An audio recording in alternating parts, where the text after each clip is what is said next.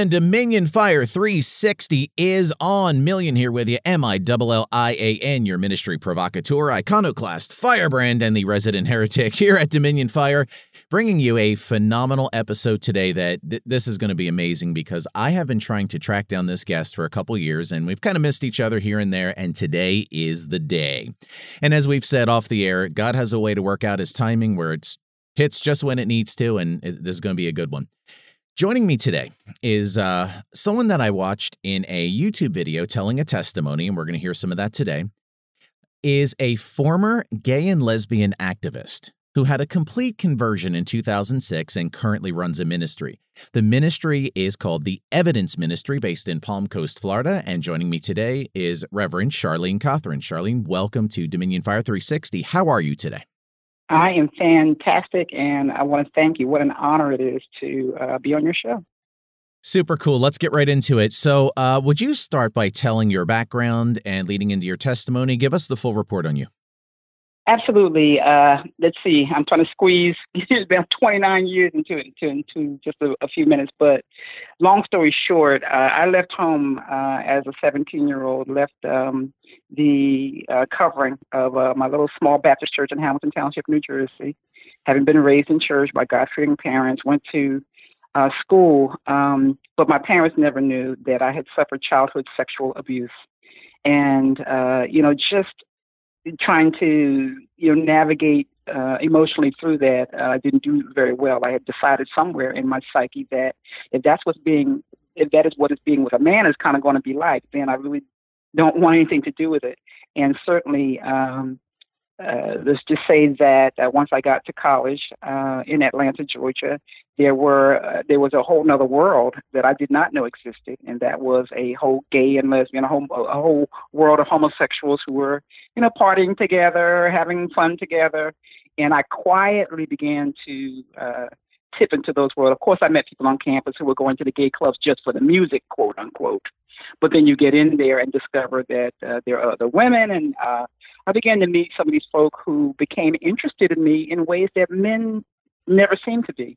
They seemed to be interested in me intellectually, interested in who I really was and what I was doing. But at the same time, there was the sexual interest as well.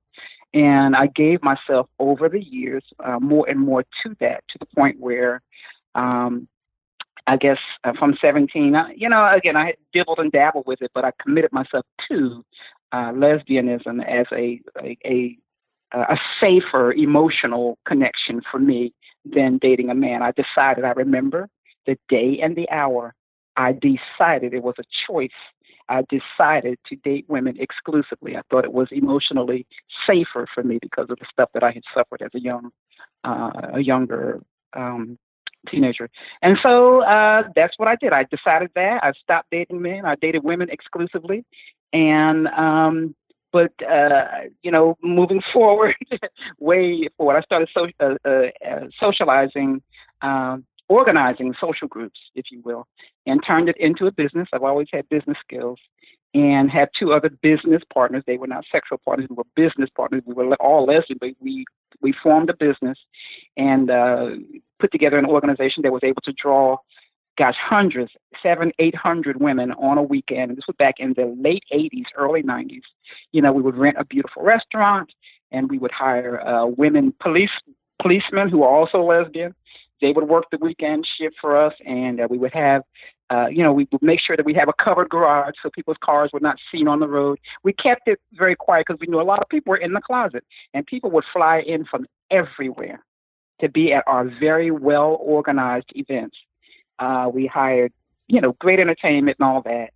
And people would come. We would have judges and lawyers from the Caribbean and all that. They couldn't be with their significant others in their own town, but they would fly to Atlanta to attend the events that we would produce.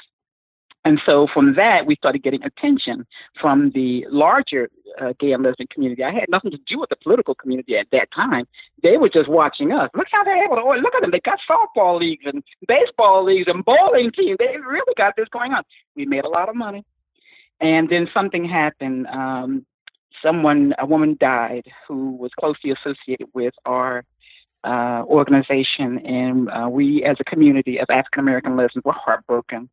And we had been doing this for about 10, 15 years. We were tired of it. We were just, we gotten a little older and bored with it. And I was the holder of the mail list. And so from that mail list was able to launch an African American gay and lesbian magazine. And we named it for the woman who in our community had passed away. She was connected to all the local political gay and lesbian groups. And when we named that magazine in her honor, suddenly there was a vacuum at their table, if you will, because most of the time she was the only person of color. You follow me, on the gay planning board or on the mayor's task force for gay and lesbian issues and all that. She was usually the only black person. So they came to my door. Okay, you're the publisher of this magazine. You and Venus were best friends. You got to step in and sort of live out her, the time that she was supposed to be on this board.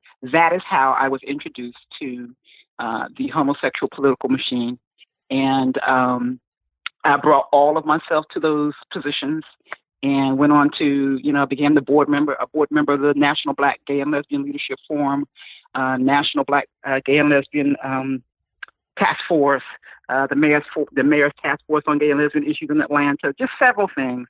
Then I was, of course, recruited by the Victory Fund, but never did run for in office. And I see people who were at that time also recruited because of the work that they were doing in their own communities.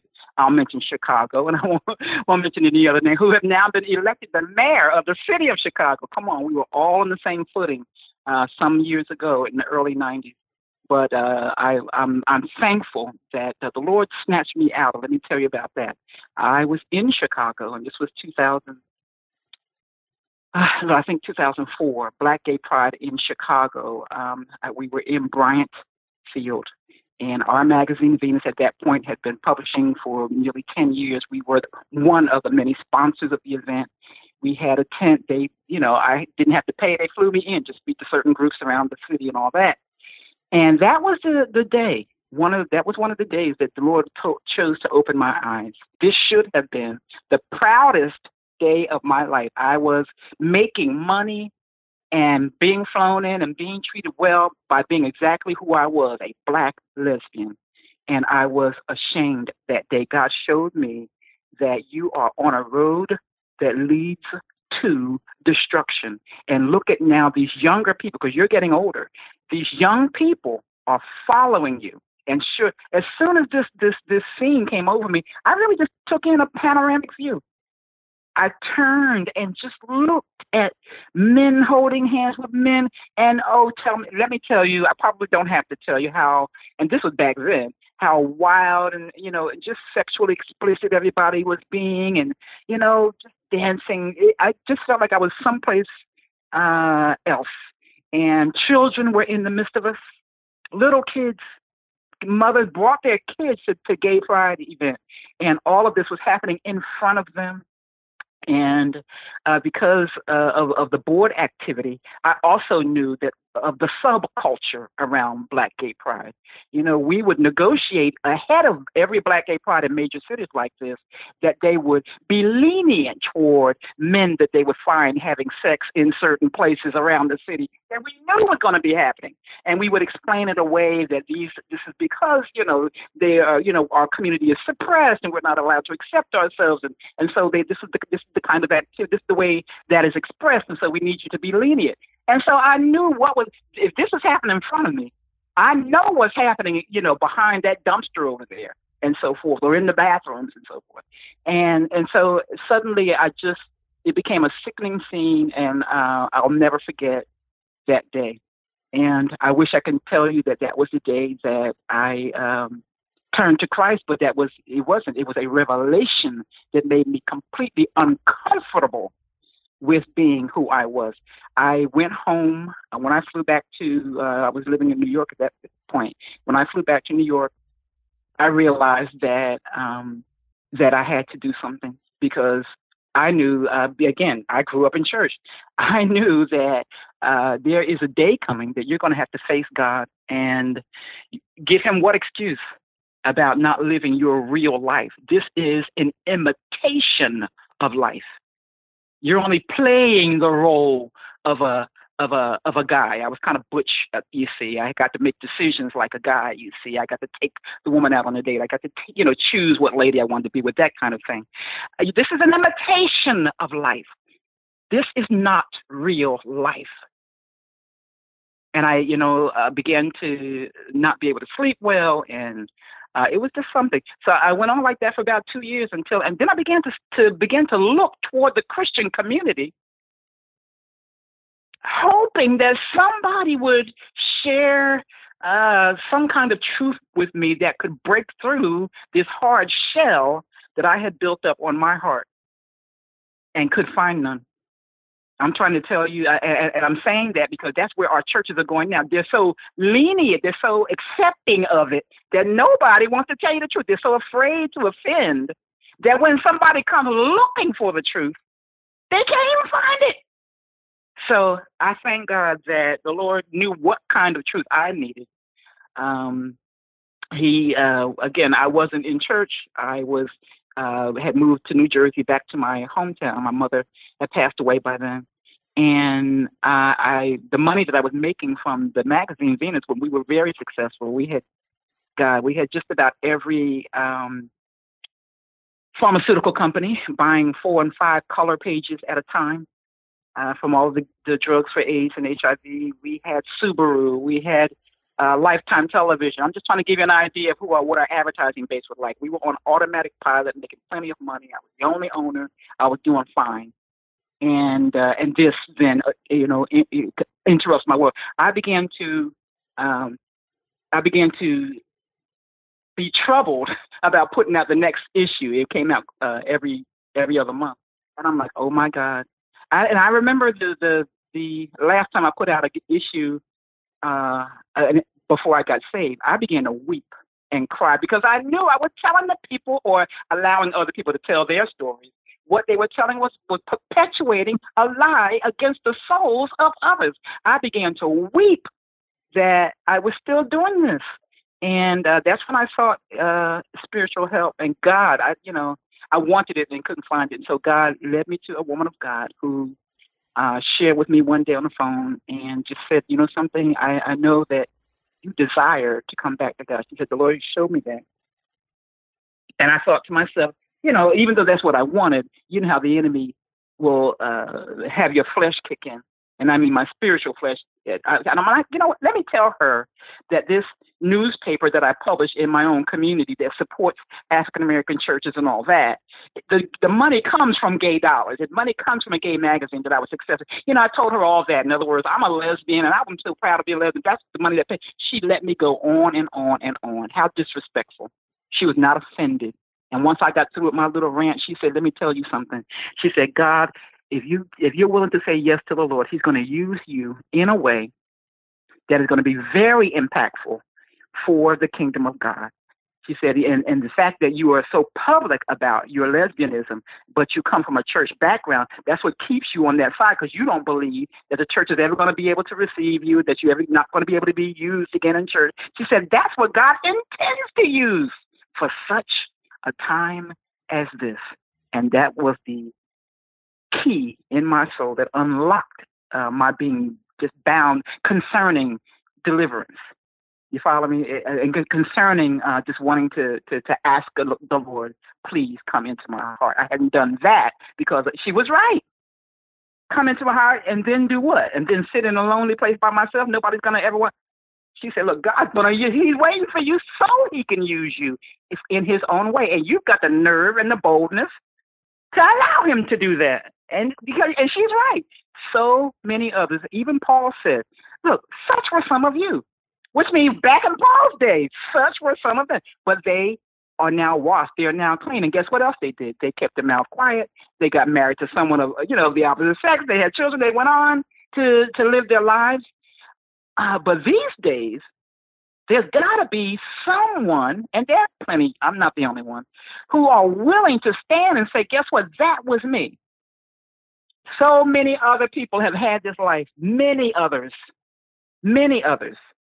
Maybe someone who listened to me right now, in their quietness, is a witness. Yeah, I did that in college, but they never tell it. But in this day and time, God needs a witness so that these young children in school who are being indoctrinated into homosexuality, bisexuality, transgenderism, will have a visible witness, an audible witness that God is still in the business of changing lives. And so he is raising up, or has raised up, an army, and continues to raise up an army of folk who are unashamed to say, I am a former homosexual. I am saved by God's grace. No, I am not struggling with my sexuality whatsoever. By the power of the resurrection of Jesus Christ, I am free. The old Charlene is in the grave. When Christ was buried, we just came out of a wonderful season.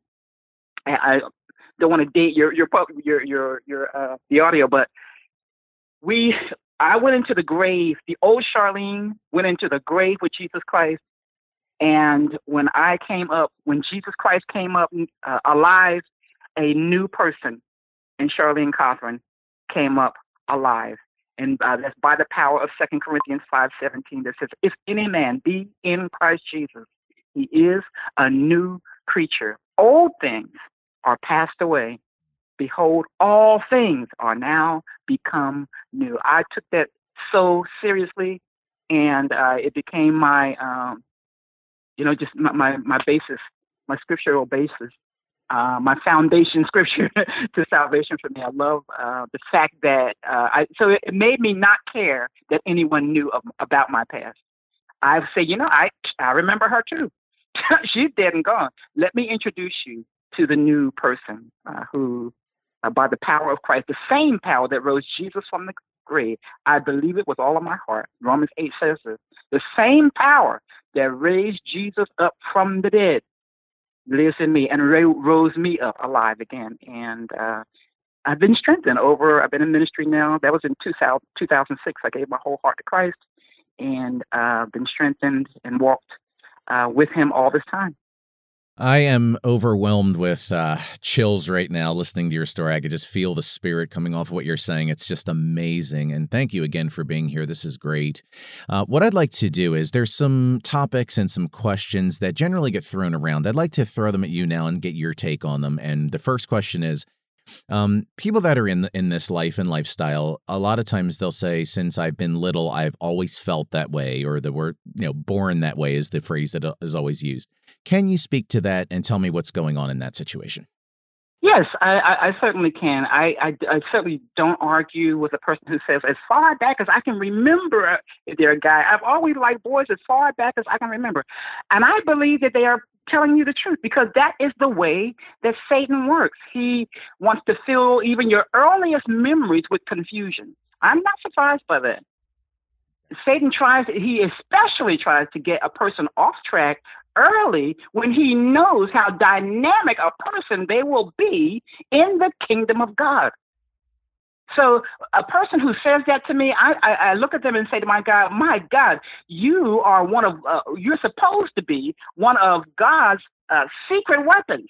And Satan tries to get people off track extremely early. I mean, my earliest memory of anything, I think, is when I was 3 years old. I could remember standing up in my mother's car. And, I had to be only 3. I was standing up and my head still didn't hit the ceiling. So that was my earliest memory of being alive. But, again, so Satan begins early in people's memory sometime with confusion. And I am not, I don't negate that they felt that way, but it doesn't make it natural, and it doesn't make it right. I mean, even the Bible says that we were all born in sin. So if we're born with a sin nature, it begins to manifest itself in different ways early. You don't have to teach a 3-year-old how to lie. He already somehow knows. Why? Because in our sin nature, we're born with some kind of sin. It doesn't mean that we're born gay. No, we're born with a confusion, or we're born with a sin nature that God himself says, come to me, and I'm able, by the power of the blood of Christ, by faith, to totally change and transform. So now you had mentioned that you had a complete conversion around 2006, and something that I've heard in the news and people have talked about are those programs they call conversion therapy, quote unquote. Now, based on what you're talking about with conversion or any of those programs, a lot of them are faith-based. What is going on with them? Are they good, bad, indifferent? Where do you stand on that kind of thing? That is a really good question. Back when I was a lesbian publisher, oh my goodness, they write articles against conversion therapy. They're trying to make, and again, I can't even attribute how much of what they were saying was not true, but I can tell you what they were saying. They were saying that conversion theory was all about shock treatment and trying to make homosexuals, submit to something that they could not because they were born gay. And let me go back to the born gay lie, because I was there when this lie it really was something that they fabricated and put in the media. It is as simple as that. There is not one shred of evidence that there is any such gay gene. There's no scientific report of any kind, and they know this. Gays and lesbians know this. This born gay lie, let's see, in 92, I think it was, our magazine was making some, good noise in the larger community, and someone wanted to interview me. And he said he'd done the interview, he turns the mic off and says, "Charlene, we need you to go on record and tell Black gays and lesbians that they were born gay." And I'm like, where is he coming out with this junk? And I'm like, no, I won't do that. I said, I decided this was a better life for me. I didn't want to know I'm not born gay. And he just didn't respond. We said our goodbyes. 2 weeks later, he printed it as if I had said it. Even Charlene Cothran says they were all born homosexuals. And that's when I understood how desperate they were. Who am I going to go to get a retraction? They wouldn't retract it. Who am I going to do? Who am I going to do? What am I going to do? They knew that I had nowhere to turn if they wouldn't retract it, and they did not. So what you're telling me is that the media is not always honest. Is that what I'm picking up on? The media is rarely honest. Gay media is rarely honest. Gay media is rarely honest. Everything they got to add another lie to cover up another lie that was, that they can cover up the worst lie. And so this is part of what. So back to conversion therapy. I believe that Christian counselors who follow biblical principles, who use the scriptures and use the name and the power and the blood of Jesus Christ when they're counseling a person, whether it be about natural marriage, whether it be about relationships, whether it be about stress, whether it be about the sin or, deliverance from the sin of homosexuality. I believe that they are wonderful, useful therapies. However, there are some conversion therapy methods that, I've questioned. And I also question those who question me. There is I was really surprised to find that when I came to Christ, there was a large segment of the evangelical community who, because they believe in therapy and psychotherapy and so forth, they said, "Oh, impossible. It's impossible that she's free from homosexuality just by, having a religious experience of some sort. Impossible." I couldn't believe my ears. And I actually went there. I was invited to a conference of quote unquote Christian psychotherapists in Mexico City, Mexico. And I knew the Lord showed me before I went that they're not really coming to celebrate you. They're coming to disprove your testimony, because their whole ministry is based on, dollars and cents of parents spending $125 an hour and buying their books on psychotherapy and sending their children to, some whatever, month-long camp or whatever. And if that collapses, it is all about making money from people suffering from homosexuality. So you got to perpetuate that you're always going to struggle. You're always going to need my next book. You're always going to need my next therapy. I sometimes look at that, and they're the ones who say, "Oh, impossible. Charlene Cothran's story, that's, it's not so credible. We can barely believe it." And I'm thinking to myself, okay, so your book has more power than the Holy Ghost itself? Unbelievable. I couldn't believe what I was hearing.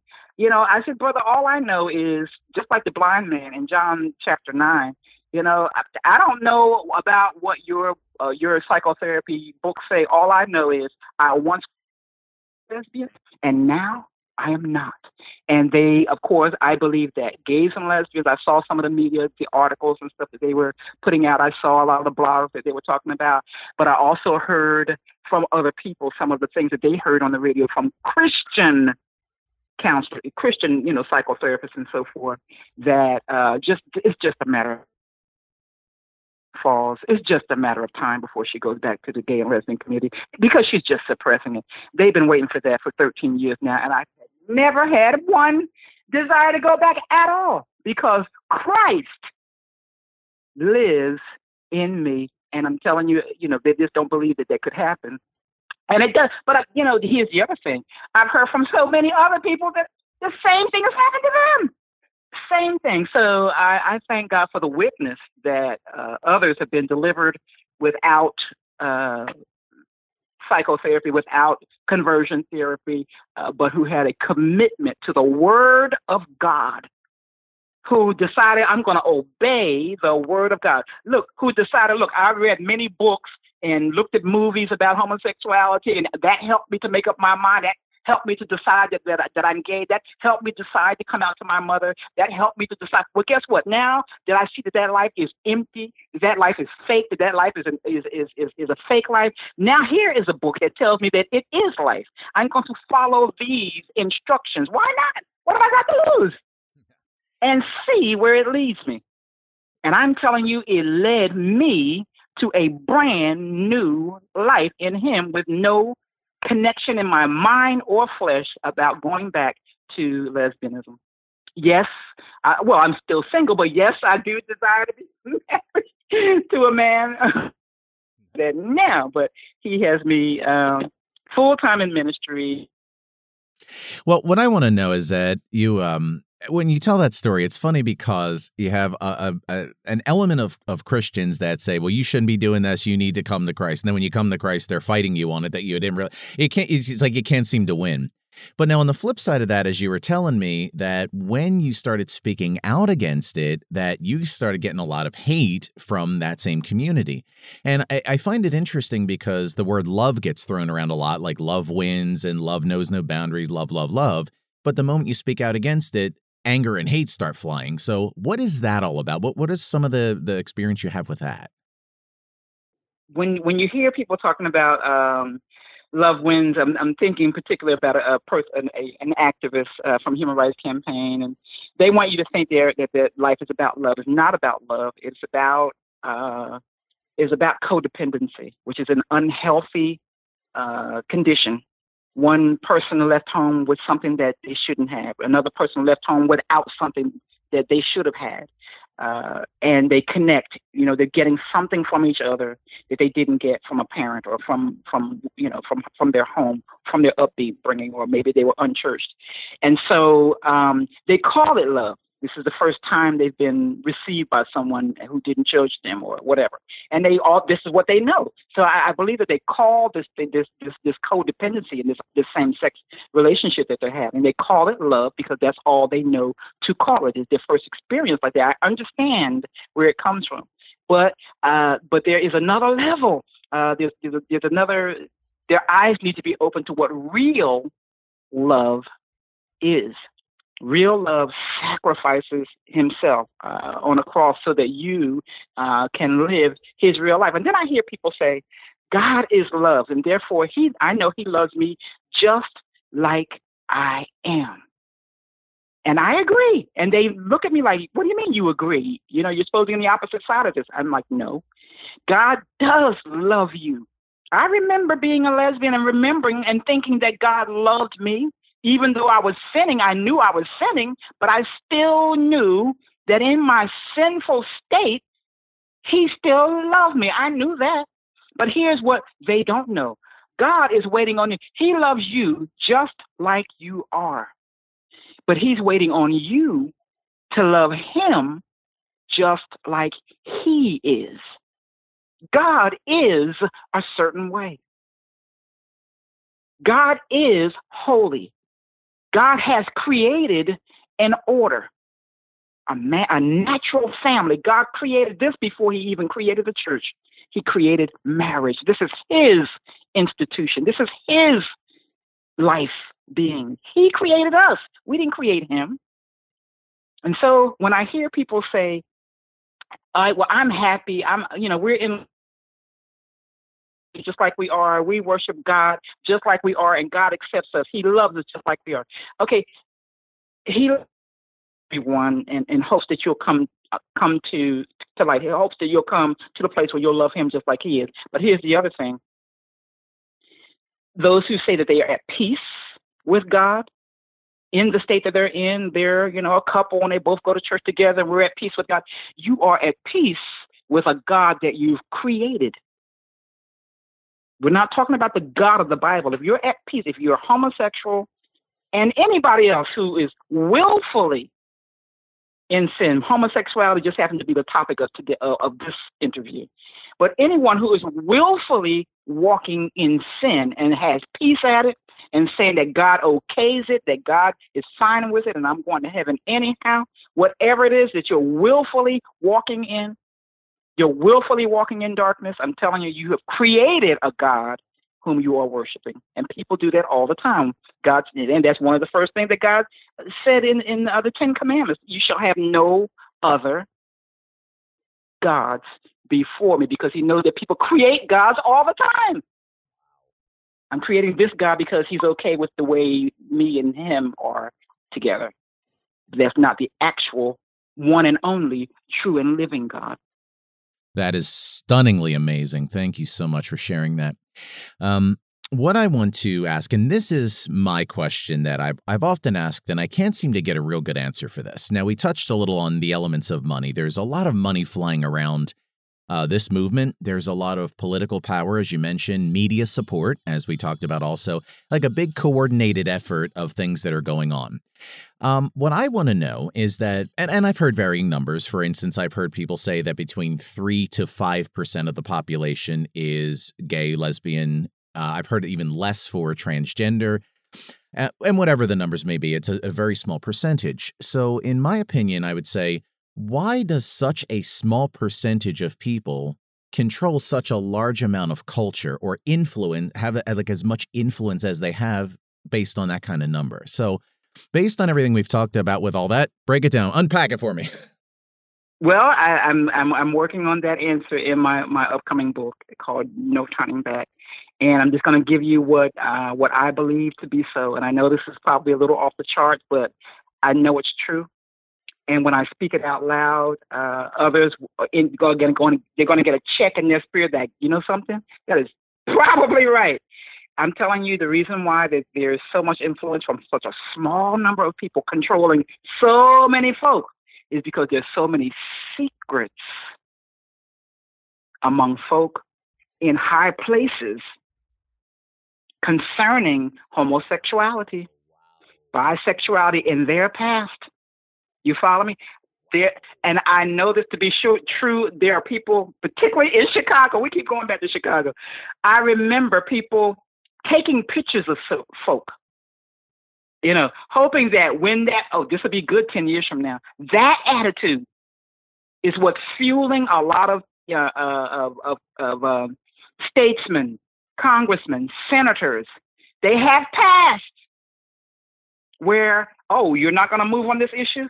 Let me share with you a photograph I have of you 25 years ago, of you and me at the summer camp. Remember that? Now, your wife could get a copy of this. Your children could get a copy of this, or you can vote in our direction. This is what is moving so many folk. We all have past. Everybody has a past.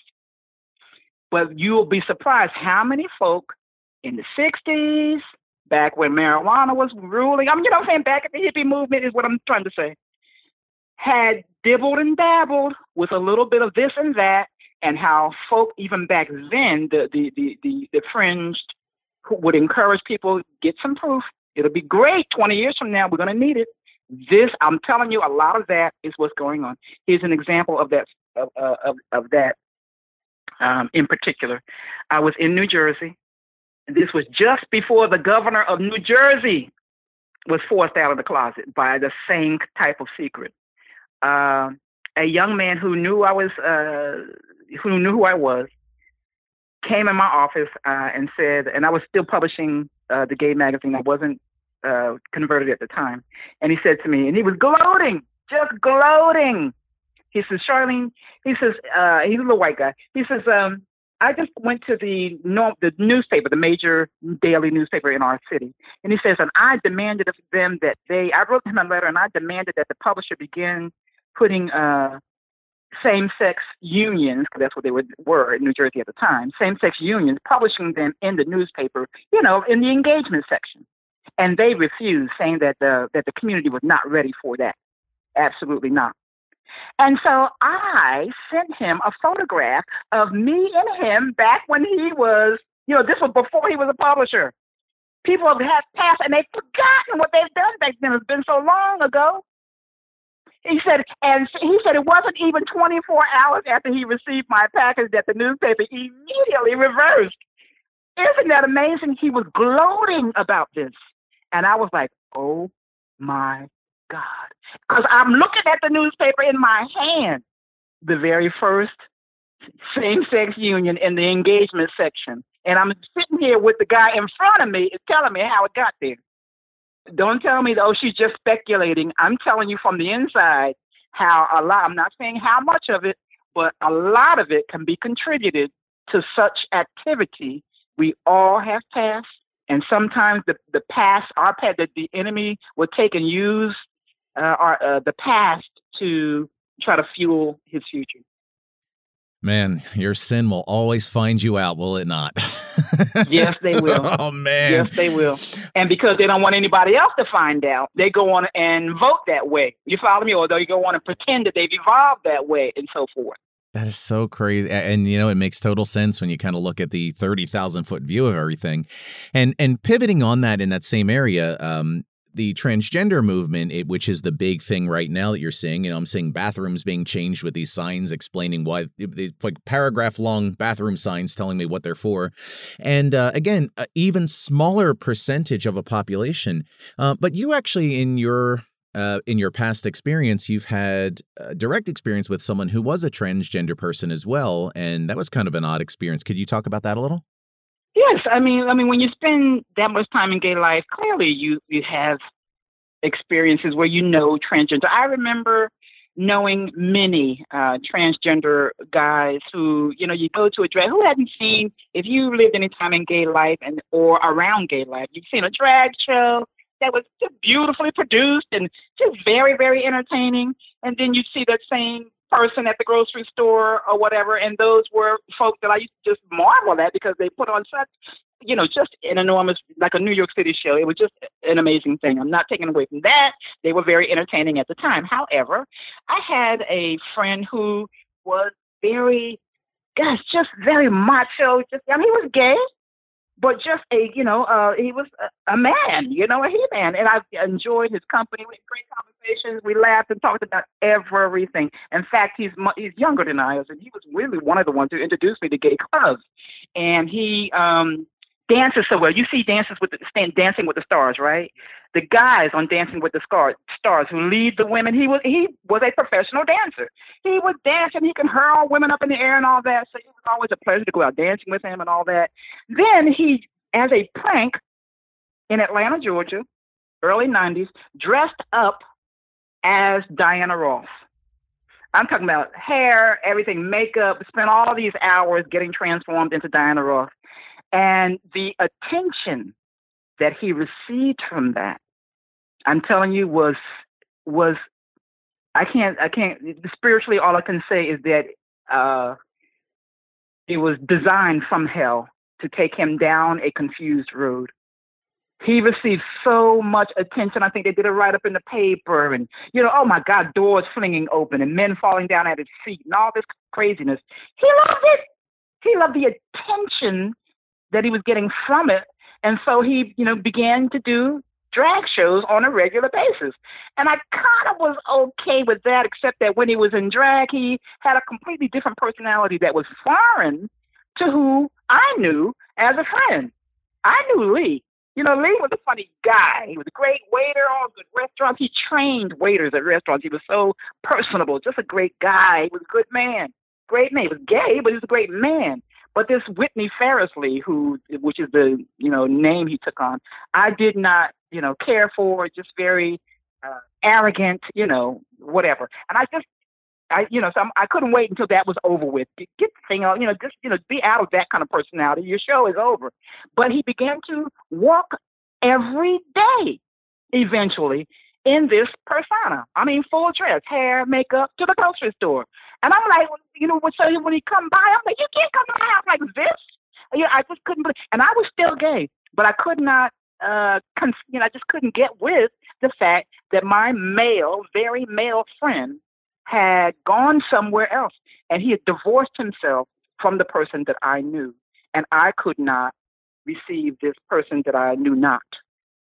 And so early on, our friendship dissolved while I was still in gay life. I just, I couldn't receive it.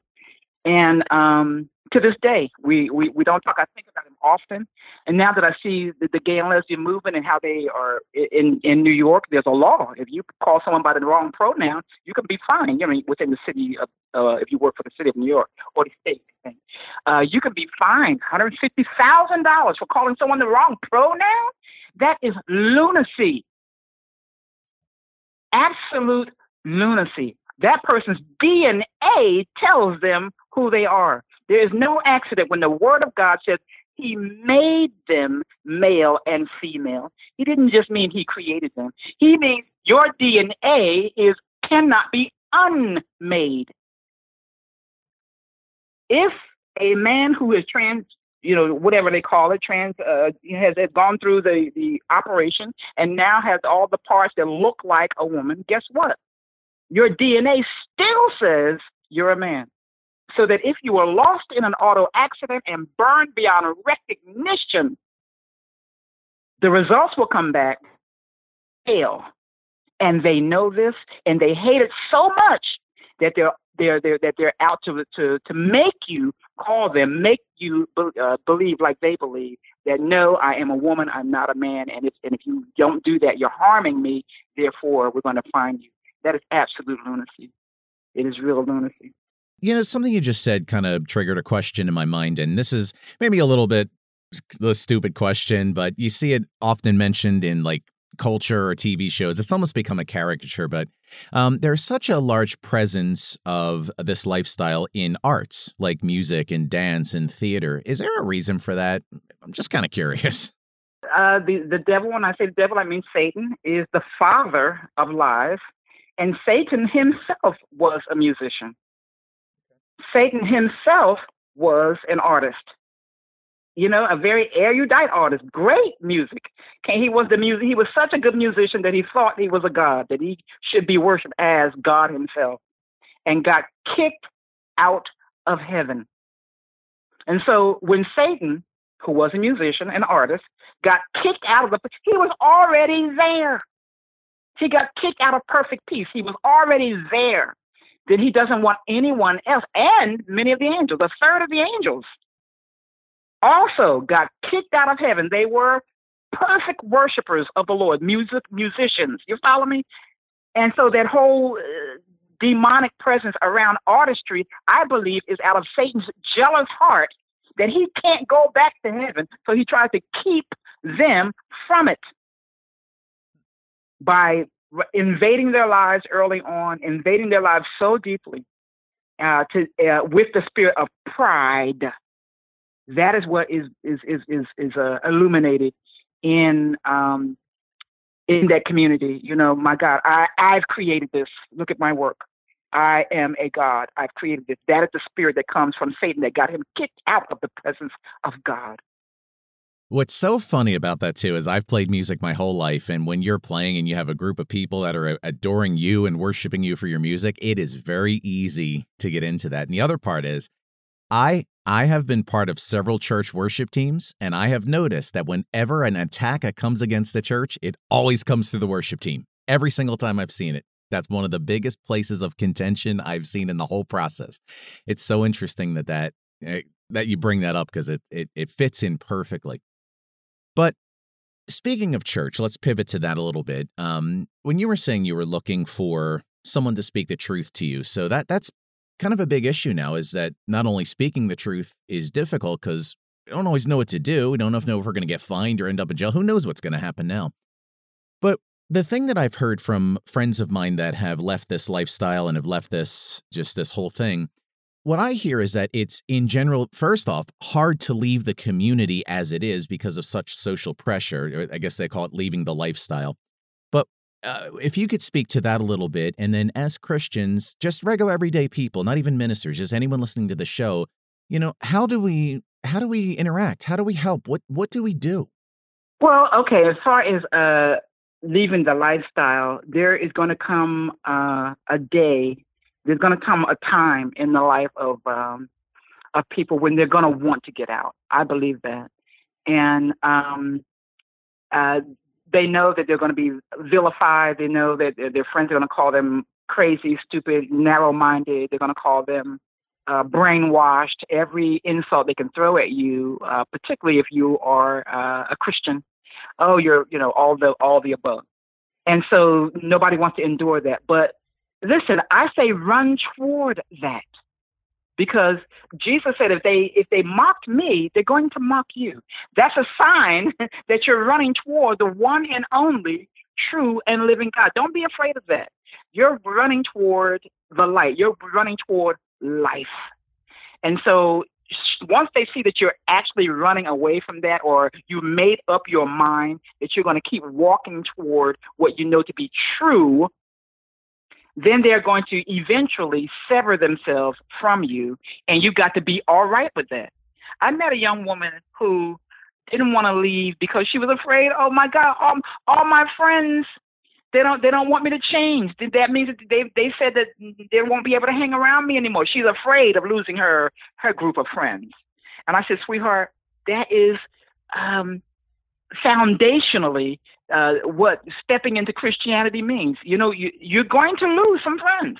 You've got to understand that God is going to reshape you and connect you with new friends who are able to enrich you and walk with you into eternal life. You can't be afraid of losing the old friends. And if they were real friends, they would encourage you toward what is true, not what is untrue. So what can we do? What can Christians do to encourage people? Number one, we can love one another. There's no substitute for the love of God. And so, mother, if you have a daughter, you're not to throw her out. You are to love her, but yet still tell her the truth. You're going to have to endure because they've been so emboldened now with 8 years of Obama and with all that the Supreme Court did in the absence of truth. They've been emboldened by that, and how gays and lesbians have now invaded the entire public school system. They've been emboldened by all that. So their children have no problem now at 9, 10 years old coming home telling their mother, I don't date, a little girl. I don't want to date boys. I want to date girls. Mommy, I know I'm gay. At 9 and 10 years old. And this is heartbreaking to a Christian parent. But I'm telling you that this is your child. You love that child. You embrace that child, hug that child, but tell them the truth. And mom and dad, you can still make a difference. Don't think that you can't. Let me tell you what you're competing with. When your daughter thinks she's gay, that means she's got some little girl in her ear telling her, you're so special. I really like being around you. I don't even have another friend like you. You're wonderful. They got that. But guess what, Mom? You can compete with that. The problem is parents are absent from their children's lives in that way. Parents are, they're putting the roof over their head. They're working hard. And I'm really, I won't say just in the Black community. There are a lot of people who are struggling to make ends meet. And so they're working so much outside of the home. But they're getting it done. They're keeping the rent paid, keeping the lights on, putting the food on the table, keeping the car note paid, insurance. You know the drill. Until they're not spending enough quality time. Mother, I'm telling you, if you got with your daughter who's 13 and is on the verge of confusion, and you cancel everything one weekend, look, I'm not going to work. Dad, look, I can't right now. Me and daughter here, we're going to take a special weekend. Why? Because she is the sweetest thing ever. Somehow we got to begin to give our children quality time. So when that other person comes to give them that kind of attention that they have not gotten before, it doesn't look new and feel like something I have to float toward. Parents have got to be parents. They got to come back and give children loving attention that's been missing in their lives. That's one thing we can do. Okay, if your child is already gone, there's not an opportunity for that. They're living outside the home. They may even be in a relationship, cohabitating with another person and saying, okay, we're thinking about getting married. And you're afraid, oh, my God. Number one, they can't stop you, parent, from praying. And if you are a person who believes by faith that God hears you, don't let the evangelical community or any other community whatsoever, whatever therapist or whoever who don't put much value in the power of prayer, don't let that turn you. My mother had no one to turn to. She had no parents of friends, of whose children of gay group. She had nobody she could. Back then, it was a shameful thing, so she didn't go to church to share this with anyone. She suffered this my entire adult life. Yet she prayed. She prayed in such a fashion that she would call me up in the middle of her cries to Christ, to God about me. And I loved my mother. I respected her too much to hang up the phone on her. She would call me up and be in the middle of crying out to God over me. And I would hold the phone away from my ear like, oh, Lord, here she goes again. But those prayers pulled me out. God loves parents so much, and mothers in particular. How do I know this? Because Jesus was on the cross and looked down to love his mother and to make sure she was taken care of. So when I got saved, it wasn't that anything that I did that God showed up in the middle of a gay pride event to open my eyes. He was keeping his promise to my mother. He keeps his promises. He kept his promise to her that he would, in her absence, love me, gently keep talking to me. Listen, keep me safe, kept me covered. All the crazy stuff I did, I never came down with any kind of disease, was never killed. With all the drinking I did, with all the social events and stuff. I used to have shot glasses lined up, people sending me drinks, and of course, I had to drink them all. Of course. Sometimes didn't even know how I got home. I don't even remember. I look out the window the next day and see my car almost parked in the middle of the street, and I would say, "Oh my!" And I would laugh. How did I get home? God kept me. I could have killed someone else, killed myself, but he looked into the future, kept his promise to my mother, saved me, and now I owe him everything, every word, every step. I owe him. And so I pray that I'm encouraging parents today to understand that God hears you, and to understand that your children will be one day put under arrest. That's what happened to me. I couldn't escape it one moment more. When God gets ready, God placed me under arrest, and I could not rest at night. I could no longer enjoy sexual activity. After that day in Bryant Park, couldn't. So it was wasteful then to be a lesbian. It was like, I can't even get it out my head. I can't. I was like, okay, so the Bible says that sin is pleasurable for a season, but seasons change. Wow. And when that season changes, that young man, that young woman, that old woman, because there's some old people getting into it too. Believe me, when that season changes, they're going to want to get out, and they are going to come looking for the truth. That is when Million, your ministry, that's when the evidence ministry, my ministry, is going to become like they won't hear this truth anywhere else. All the churches that are now flipping and just accepting, gay and lesbian pastors, and we do gay weddings now. It's okay now. They're going to come looking for the truth and going to go to a church and know that they're not living the truth. But and get there, we're a welcoming congregation. We welcome gays. Oh, God, this is not what I'm looking for. I'm looking to how to get out of this. Yep. That all these churches now that are flipping are turning into houses of untruth. But there's a day coming where they're going to chase you down to hear this broadcast and others like it because you're willing to put the truth before the people. And I understand this valuably. That's why I'm sharing it as transparently as I can, because there's a whole congregation of folk who's going to be around your show looking for the truth that they can't find in the house of God. Charlene, would you tell me about Evidence Ministry that you oversee? Yes, it's a ministry that God gave me in 2008. I've been saved for about 2 years, and we have grown. So we have, let's get to what we're doing. We have a website where there are tools that share with parents some of our videos. Some articles. I wrote an article called 10 Ways to Get Out of the Gay Life If You Want Out. God has certainly used that as a tool around the world. It's been translated into many, many languages, and people have written me letters how, listen, I wasn't even in the gay life, and it helped me come out of atheism. It helped me come out of drugs. It helped me come out of wife swapping. I'm just blown away at what God does sometimes. So there is fruit.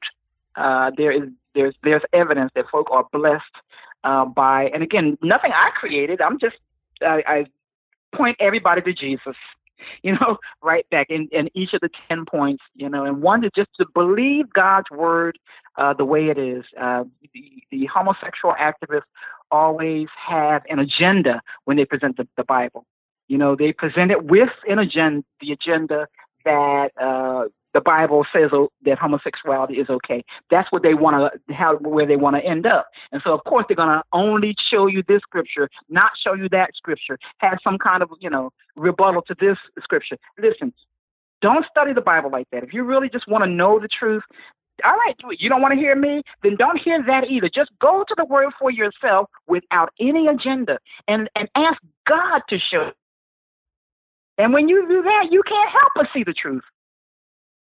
So the 10 ways to get out just starts with just having people take a real look without any kind of screens at the Word of God and go from there. I just sort of point them down. So that tool is there.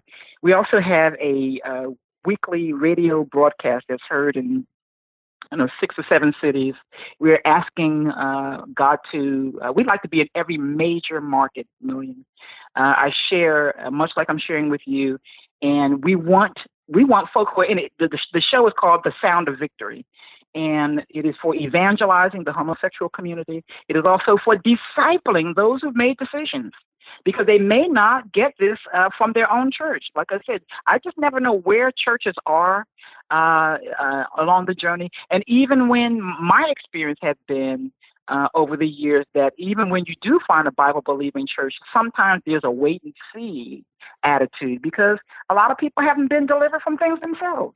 And so they have trouble believing that God has done such a miraculous work and such a quick work in you when, gosh, well, I've struggled with, my little lust for, the last 30 years, how you get over, your stuff, which is way more, they figure, dramatic than what I was going through, and you tell me you're completely delivered, we better wait and see. So I had a lot of that. So in other words, I had to walk alone for many years. But anyone that God is going to use in a tremendous fashion, Moses, anybody, they had to walk alone for a period of time. This is also a chapter in my book, letting people know, don't be surprised, don't be afraid of it. I'm trying to tell you, you'll have such an intimate and wonderful relationship with Jesus, and that's what you need, really. After having been in homosexuality for all those years, I needed that time alone. What do I look like jumping out of that directly into a relationship with a man? I needed that time with just me and Jesus. I needed that. And through that, he discipled me to a point where I went into I am in full-time ministry, and I'm sharing many personal experiences on the Sound of Victory. And I'm also talking about some of the things that I want to warn my listeners about, one of them being the Equality Act, quote, unquote. This is something that I'm warning people about, and every church ought to be on alert, every civic leader, every mom, every dad, every school. The trans so-called, no such thing as transgenderism, but the so-called transgender activists have pushed the Democrats in Congress to propose this Equality Act. And what they're trying to do is to elevate sexual orientation and gender identity to a protected class.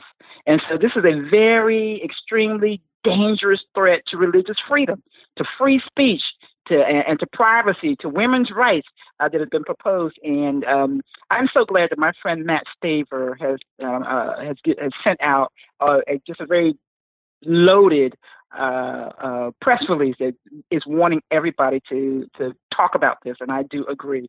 And so the Human Rights Commission, of which I was a card-carrying member, I was such an active member, they would fly me to Washington to be a part of their think tanks, to give ideas on how to push gay and lesbian issues forward. They have launched a star-studded Americans for Equality Act public awareness campaign. They spend a lot of money on advertising. Media is where gays and lesbians get their work done. And they own certain television stations. When I say they own them, I don't mean, that they're the actual financial owner, but I mean they have the influence on many, many news stations. They have the influence on several magazines, newspapers. And when a person sees something in writing or hear it on TV, we're gluttons for television and media. They believe it, and they know that. They know that they can feed America a lie, and America will say, I don't know about that. But they've conditioned your thinking. And then they feed it to another station that you watch or another newspaper you like. Oh, that's the second time I read that. It must be true. And then you follow, and then all they have to do is say it a third time, and study it. Then they'll start quoting it. Well, studies say that they can't change. Now you're putting it out there for them. They know this. And so now we've got this Equality Act, and they're putting all of their advertising dollars into getting this word out that basically says sexual orientation and gender identity. It should be a hate crime if you call me him when I'm considered a her, and so forth. This will impact churches, religious colleges and universities, private and public, Christian schools. It's going to impact religious and private organizations. It's going to impact employers and employees. You think you hired a man. You need a man on the job. But guess what? That man wakes up and decides that he's a woman that day. Now you've got to go out and buy new insurance to cover his sex change. Equality Act. It is lunacy. And we have got to know what it means, because what they're going to try to sell you, and guess who's selling it for them? Actress Sally Fields. Who doesn't love Sally Fields? She is their anchor. And several other Hollywood faces that we know and, you like in your favorite films. These are the faces who'll be leading out to try to make you, gays and lesbians are discriminated against. They don't have protection on their jobs. And so that's what the Equality Act is all about. That is a lie. When is the last time you heard, and here in the state of Florida, I can't even find a case where a homosexual has been discriminated against on his job or her job. But there are several cases where Christians are discriminated against or fired from their job because they're Christian, aren't there?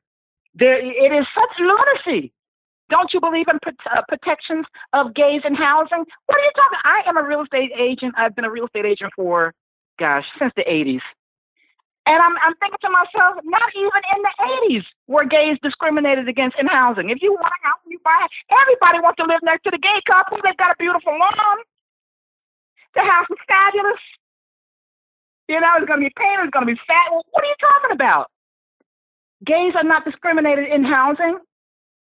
Now, a Christian is discriminated against if even in renting out rooms in your home, which a lot of people do to make ends meet, you will not be able to say, no, sir, you're not a match for me, if it's based on faith. And that's another thing. If you end up going to court to try to fight for your own religious freedom, if you're a business owner, and we've all heard about the gentleman who is the cake maker, thank God he's won a victory. But if the Equality Act were in place, he would not have won. He would not have been able to use his religious beliefs under federal law to claim as a claim of his defense. That is dangerous. That forces every single business owner to do whatever some lunatic wants them to do. Okay, I want a cake with all penises on them. I have it, and I say that I'm not just making this up. I have a niece who's been on Cupcake Wars. She's very good at baking, and I had to unfriend her on Facebook because she had cupcakes with penises sticking out of them. I'm like, what are you doing? What is this? She said, well, Auntie, I can't not do it. I mean, she's already acting as if a law is in place. He asked for that's what he asked for, and I can't refuse him. As if she could not, as if she is legally bound to put whatever her claim, And so this is very dangerous. It's very, very dangerous. So the so-called Equality Act is a package of lies by homosexual activists, mainly the so-called transgender community, trying to get you to believe that they're being discriminated against in housing. They are not. That they are being discriminated against through employment, which they are not. This bill is probably 50 years too late. But they can't call it what they used to call it, the Employment Non-Discrimination Act, because they know they're not being discriminated against on the job. You ask Kelvin Cothran, the fire chief of Atlanta, Georgia, who wrote a book and not even a whole paragraph. He disciples men who become Christian that, homosexuality is not God's design. Not even a whole paragraph in the book. They gays and lesbian went to the mayor, made him do a whole investigation, and they found that he had never discriminated against any of his employees, even the ones he knew were gay. Never. And they fired him anyway. So why do we need a so-called Equality Act? This is an inequality act toward Christians. Just name it the way it should be named. That's what this bill should be called. Inequality for Christians. Thank you for allowing me to talk about that a little bit. We've got to take a stand. You need to write your congressman and let them know that you are not with it. You're going to be watching the way they vote. Okay, so what we have to do. Where can people find Evidence Ministry? Is there a website for that? TheEvidenceMinistry.org. TheEvidenceMinistry.org. And our radio program can be found there, which is called The Sound of Victory. And we are in the midst of putting our podcast up on a YouTube channel, which you should be able to listen to any episodes shortly. Thank you. So it has been a long interview today, and I appreciate your time in speaking with us about this. This has been so good and so powerful. And when your book is all ready, then we'd like to have you back on. We'll talk about your book specifically. So I definitely want you back with us. Oh, you better believe it.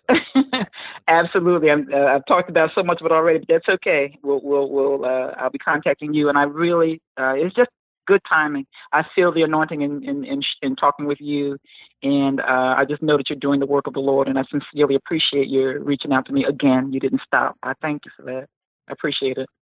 Well, before we wrap up today, one last thing I'd like to do, if you will, please, is that, and speaking to the listeners for a moment. Now, if you're a person that is involved in this lifestyle or you're identifying with any of these things, the first thing I just want to say on the show is that this is not being brought to you in any form of like hate or malice. I don't feel that way about anyone, no matter who they are. I'm not a hateful guy. But what I want to do is there's one-sided information that's everywhere, as we've talked about in the show. All I'm doing here is I'm bringing you another side of it from someone who's been through it and can speak on it more intelligently than I can. And that's what I'm hoping to do here today, and that's why I'm so grateful for Reverend Charlene to be with us. Reverend Charlene, as we are wrapping up and get ready to close out, what I'd like to do is, could you give maybe like a final thought or final encouragement to somebody that's dealing with this or maybe would like to get out of it, and maybe wrap up with a quick prayer for everybody? Can you close us out on that?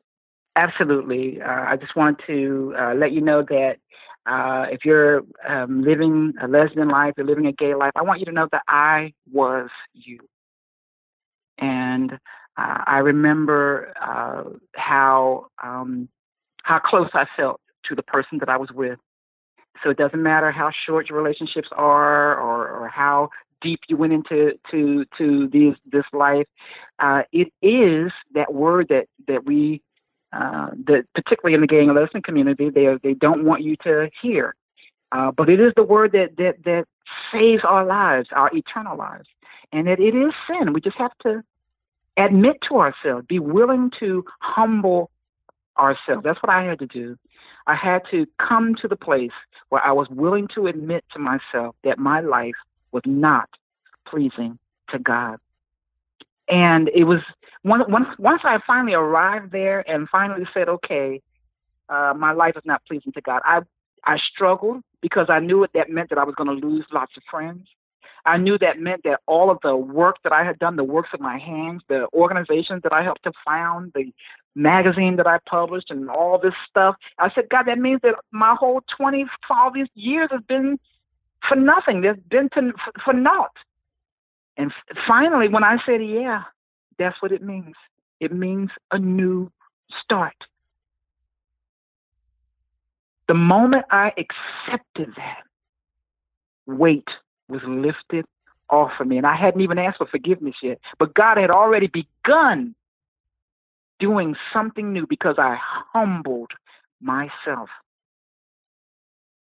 And then I began to ask him. I said, Lord, forgive me. I thank God for the woman of God I met who sort of led me down this road. But I was willing, after humbling myself, I was willing to say, I don't care what it is that I perceive that I had. God, you can have it. You can have all of me. If there's something you can do with me now, then I give you my whole heart. And that's very important. You can't give God, oh, let me just give him the gay thing. The rest of me is okay. God wants your whole heart. And I promise you, 2 Corinthians 5:17 says, if any man is in Christ Jesus, he is a new creature. Romans 10:9-10 says that if you're willing to confess with your mouth, believe in your heart that God raised from the dead, that Jesus was raised from the dead, you shall be rescued from whatever sin has done in your life. And he'll give you a brand new thought process through reading and getting in relationship with the Word of God. He'll show you your instructions, your walking on papers. He shows you. Just be willing to obey the Word of God. It's not as hard as you think. When you're willing, why don't you pray with me right now? Say this prayer with me, wherever you are. If you're at the gym listening through your radio or through your headset, if you're riding along, however you're listening to this broadcast right now, repeat these words. Say, Lord Jesus, I'm tired now. I want a new start. I need you, Lord, to help me to forgive myself. Please come into my heart and wash away all of my sins by faith. I accept your perfect work that you did at the cross. I believe you died and rose again just for me. Help me to walk this new life. Help me to study your word. Help me to be the evidence that you are in my life. In Jesus' mighty name, I pray. Now, Father, in the name of Jesus, I pray over these, oh God, whose hearts have opened in earnest. I ask you right now to strengthen them. I ask you to lead them to a Bible-believing church, Lord, where they can be blessed and be a blessing in Jesus' mighty name. Amen. I will amen that as well. Again, listeners, Reverend Charlene Cothran, the Evidence Ministry, Palm Coast, Florida, has been with us today for a powerful, powerful message, and we thank you for being here. Anytime, visit our website at dominionfire.com. You can find all of our other podcasts, YouTube vlogs, and all of our other information there. And that's going to wrap it up for today. Charlene, thank you so much for being here, and we wish you the absolute best, and we look forward to having you again in the future with your new book. Fantastic. Thank you, sir.